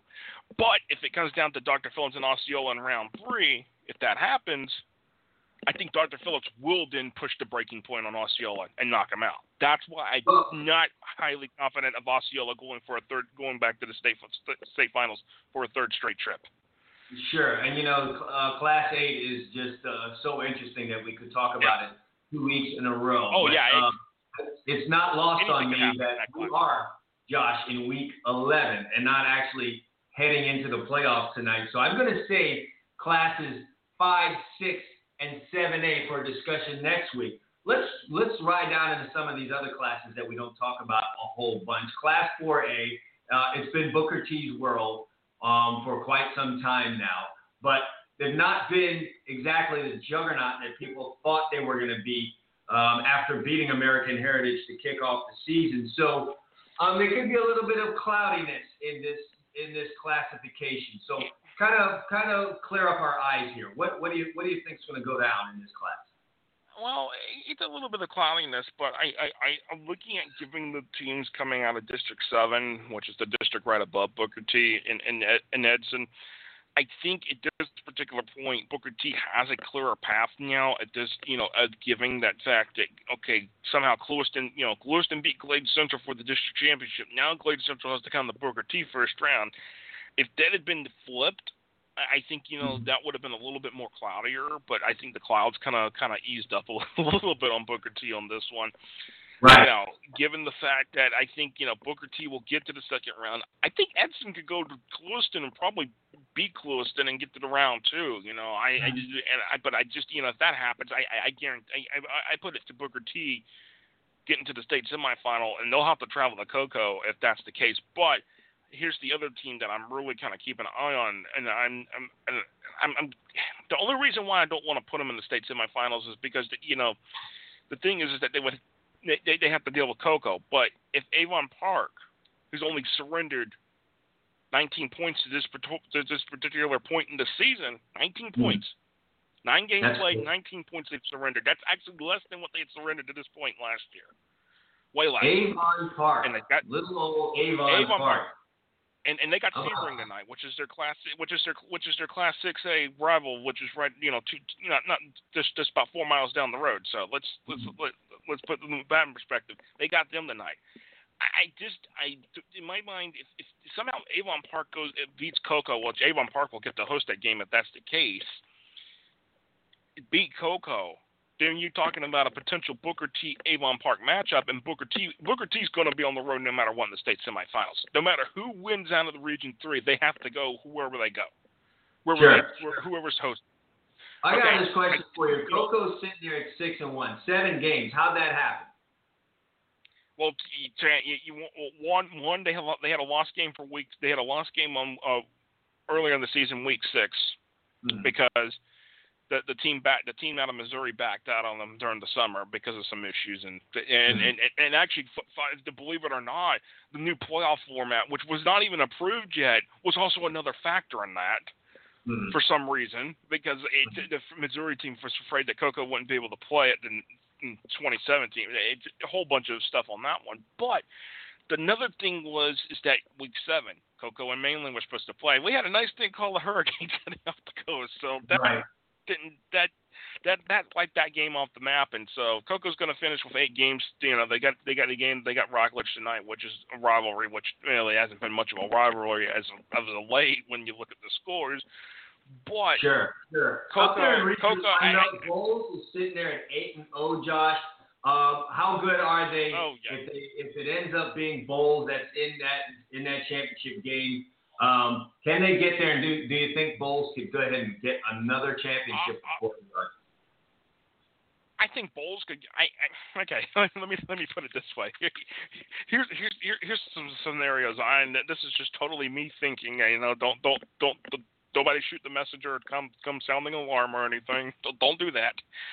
I think Bowles has the best playoff out here getting back to the state championship game because, I mean, not only you said not 8-0, they'll be 9-0 probably after they play Prepa Tech out of Mexico, who actually is coming to Jacksonville for this game.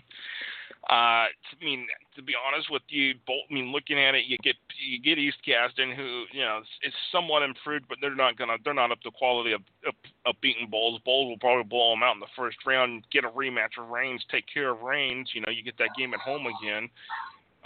But me and Bowles South, I'm looking at Bowles South up in their state semifinal right this second, and I think Bowles will host that game. Bowles could be home for every round of the playoffs until they have to go to Orlando. I mean, to be honest with you, how convenient for those guys. Good old Bowles. It's out convenient because of the way the line of the bracket falls this year. But for Bowles, I tell you what, if looking at it this way. If it's Bowles versus Booker T, which it wouldn't be surprising if that happened. Hey, we've never seen that before, have we? Oh yeah, many a times. But see, Booker T's going for 5 straight. But I'm thinking Booker T has a good chance of doing it, which would be that they're going to be the only team that would actually do it since Miami Central is not in the playoffs. But if I tell you what, this is a theory I've got on this one. This is a theory. Everybody knows Corky Rogers. He's he's past the age for retirement. We all know, and, but he keeps on coaching. But if I say this, and this is the way I'm thinking in my mind, Bowles wins this year. Bowles wins the entire class. We may see that. I'm wondering if that might be the last game we ever see Corky Rogers coach in, and he finally hangs up the whistle. You think Corky because Rogers he wants to go out on top? Is the type that will go out as a winner or milk this thing until it's clear to him he's done? You had to guess on Corky Rogers. I'm wondering if he would like to go out on top, and that might be the reason why he stayed around a little bit longer than just most people would think. Considering some of the health issues he's had, he's bounced back from that. But at some point, when does the man say, okay, you know what, I'm ready to go just enjoy a day of golf and not have to make the drive? Man, there's some guys, Josh, that just they're gonna do it till the end. So we'll have to see on that one. But Corky might be one of these ones that keeps continuing to coach until basically. I hate to say it until they have to say, okay, come on. Yeah, it could happen that way, and I'll tell you what. Looking at that, I'm expecting Bowles and Booker T in the 4A. So if people want to come hang me now, go ahead. I'm sure you'll take some heat. That's what the playoffs are all about. Moving down to Class 3A is talking about things that are going to happen down here in our neck of the woods. Pretty much, are we looking at a Chaminade Oxbridge in the second round of this thing? I mean, Chaminade and Oxbridge, I really think that's going to happen. Cardinal Newman, yeah, they've improved a little bit, but Chaminade's way better in this situation. Which actually, but here's the question: how does Chaminade survive IMG tomorrow? That's a good question because. Well, I think very carefully. I think if your injuries start to pile up, you might just lay down on these guys. That's just might be what happens. Yeah, you just pull the white flag out and say, okay, we're done because you don't want to. And to be honest, I don't understand why this game is being played tomorrow. So there's that. So, but looking at Oxbridge, Westminster is definitely down. Oxbridge probably should take care of them easily. But at this point, I really, after seeing how Oxbridge is played this season, and then the fact that the only loss that Oxbridge has is to IMG, and that tells us, hey, there's a difference between IMG to the 3A teams.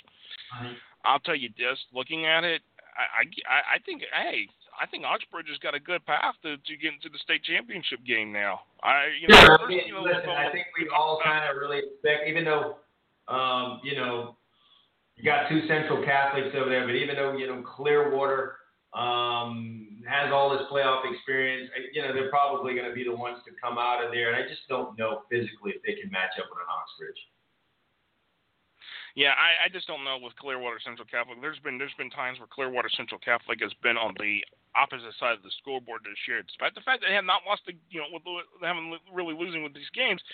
But the fact that they've been on those wrong side of the scoreboard too many times this year tells me that you get a Clearwater Central Catholic versus Oxbridge matchup. Oxbridge might just be too good for them to overcome that in that situation, which is why I think Oxbridge gets past that and stuff, Yeah. Hey, real quick, who's your favorite to come out of the north end of the Class 3A?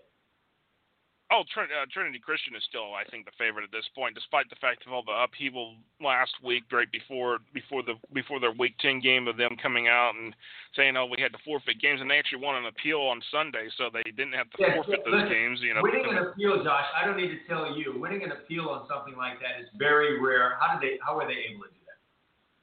I think they ended up winning that because of it was something with a date. It was something that Trinity Christian did not have access to double check. Which in most records you should be able to double check. Make sure that you're not getting something that's wrong. And for some reason, for Trinity Christian, they didn't have this, but there was another issue I think in the situation, and I think some people would seem to agree with this on this thought is that Episcopal threw a big fit. Because they were upset because they had clinched the playoff berth. They thought they were going to the playoffs, and they weren't too happy about now. We got to play a tiebreaker. Now we potentially all this work we've done could be totally thrown out the door because of what Trinity Christian had done. And I think there's a whole bunch.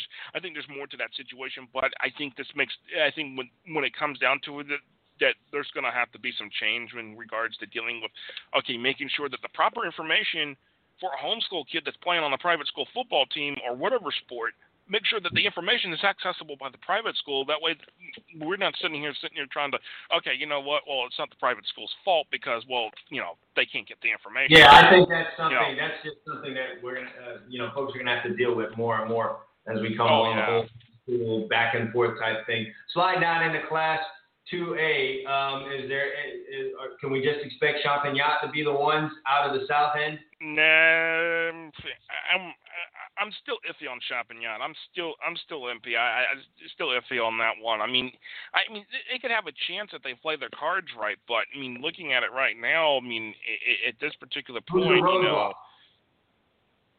I think maybe Naples First Baptist is their roadblock in this situation. Naples First Baptist is really good. I think compared to, looking at, I know Champagnat has been on edge on a couple of times in these games. I'm not sure if Champagnat's schedule has been the best in the world this year, given everything. I think, Champagnat's going to end up hosting that game if that happens. If they beat Community School, they'll host a second-round playoff game. But at this particular point, I looking at it, I'm thinking it's just going to be it's really the teams I'm really thinking is a repeat of last year's state championship game, which is Cambridge and University Christian, because I really think those are the two best teams right now sitting in Class 2A. Perhaps that will happen. Up north, we've got a FAMU team that just has let's snuck not go its there. way in at 1-6.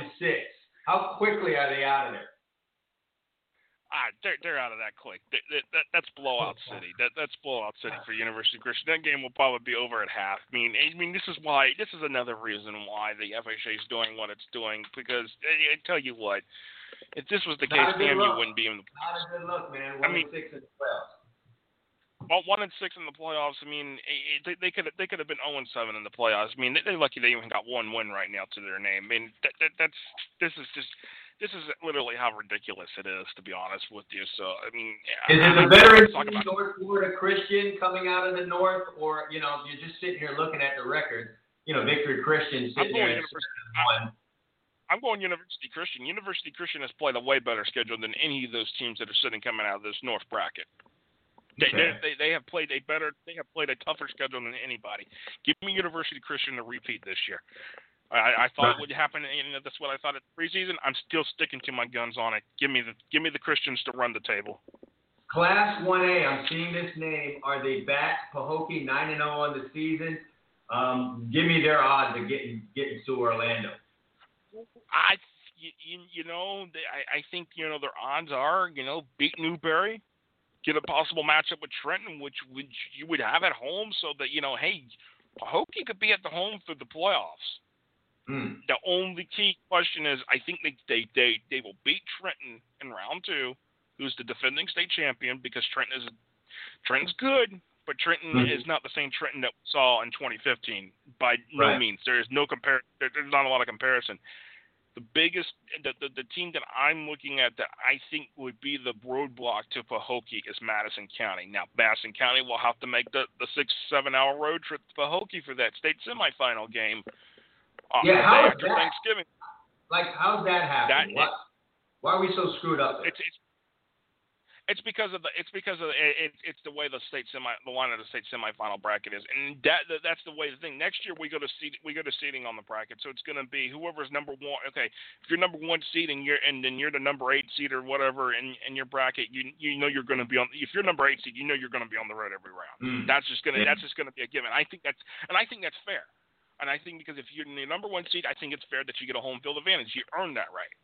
So in this case, I think, in this case, but the state semifinals, I'm not sure exactly how they're going to work it next year. It may still be the same way where they tell which lines of the bracket and which class is going to be. Think like right here is 1A, 2. It's 1A, 2A, and I want to say, let me pull it up here real quick because I've got it here I've got it written here on my thing. 7A, 5A, 2A, and 1A. It's the bottom line of the bracket. So regions 2 and 4 get to host, and then it's regions 1 and 3 and the other classes that get to host in the state semifinals. So it's regardless if you're a district champion or a runner-up at that particular point. They don't care who. But I think next year it's going to go by seeds. I'm not sure exactly, but once they get this whole thing figured out, because they're going to have to redo all the districts and stuff and everything, and that's still another month or 2 off before we find out which way it's going to go on those. Okay, and then finally, who's your favorite out of the North? Do we just do the easy thing and say Baker 9-0? Who do you like? I'm going with Baker this year out of the North. I'll tell you what. This is what Port St. Joe's been in the state championship game the last 2 years out of the North, but here's the but. They have not been able to figure out an answer to Bluntstown this year in a district game and in the district tiebreaker. You telling me you can't figure out an answer to Bluntstown in a district tiebreaker in one corner? You can't figure out an answer in a regular game? Yeah, you might get that rematch in round 2, but you ain't getting that far. So, give me Baker. Give me Baker or Bluntstown. I mean, at this point, it's going to be a whole different Class 1A state championship game. I think it's going to be Baker versus Madison County right this second. Even though it could be Pahokee, I think Madison County is actually the best team in 1A right now. Pahokee's probably a distant second. Looks like some people might have intrigue there for Class 1A. Well, listen, Gus. You're a walking encyclopedia, man, when it comes to this stuff, and I'm looking forward to it. I'll tell you what, Chad. I'll tell you what. Some people are going to come after me, and you know what? That's going to be fun because they're going to come right at me, and I'm going to be like, oh, wait a second here. Have you looked at everything yet? Before you just start talking here, because there's a whole lot of things. Matter. You don't pick their team. then you're the enemy and you're against it. So I fully know how all that works. Well, we're headed for a pretty good conversation next week as we move into the playoffs. Oh yeah, we'll be definitely talking about some of the best games in the playoffs that are coming up. Because I'll tell you what, it's only going to get after the night is over with, the second season starts. It means you can hit the reset button on everything you've done. Every goes to 0-0. We say that in the coaching circles. The fans say it, the media say it. So we're looking forward to that second season getting started. Josh, as always, appreciate you coming on and talking Florida high school football here with us on the GridironStuds Show. Hey, have a good one, Chad. Appreciate it. All right, enjoy the games tonight. Joshua Wilson from FloridaHSFootball.com. Man, when he gets rolling, he can't stop. The guy absolutely loves high school football and loves high school football here in the state of Florida. Listen, we love all football here on the GridironStuds Show. That's why we named this the Football Friday edition. And man, did we touch it all? College football predictions, high school football. We talked about the playoff brackets. We talked NFL. We gave you some fantasy football picks. We gave you some NFL picks. We do it all because that's just what we do here on the GridironStuds Show on a Friday. And we hope that you enjoyed it. We hope that you enjoy the game. We hope that you enjoy listening to the GridironStuds Show, which is on now every day during the week, weekdays at 10 a.m. So set yourself up to listen to us live. We appreciate you with that version. Thank you very much for making us a featured show on blogtalkradio.com. And we'd like to thank you all for listening. Enjoy your weekend, folks. We're back on Monday. GridironStuds Show. Can you picture what will be so little? To all you high school recruits out there, you want to get recruited by the colleges? Step up and visit GridironStuds.com today. We got college coaches visiting. We've got people visiting. We've got fans visiting. If you want to be seen, get your video up there right now. It's easy. Create a profile. Takes 2 minutes. Stop playing games. Get off of Facebook. Take control of your future. GridironStuds.com is where you need to be today. Visit now, set your profile up, and let yourself be seen.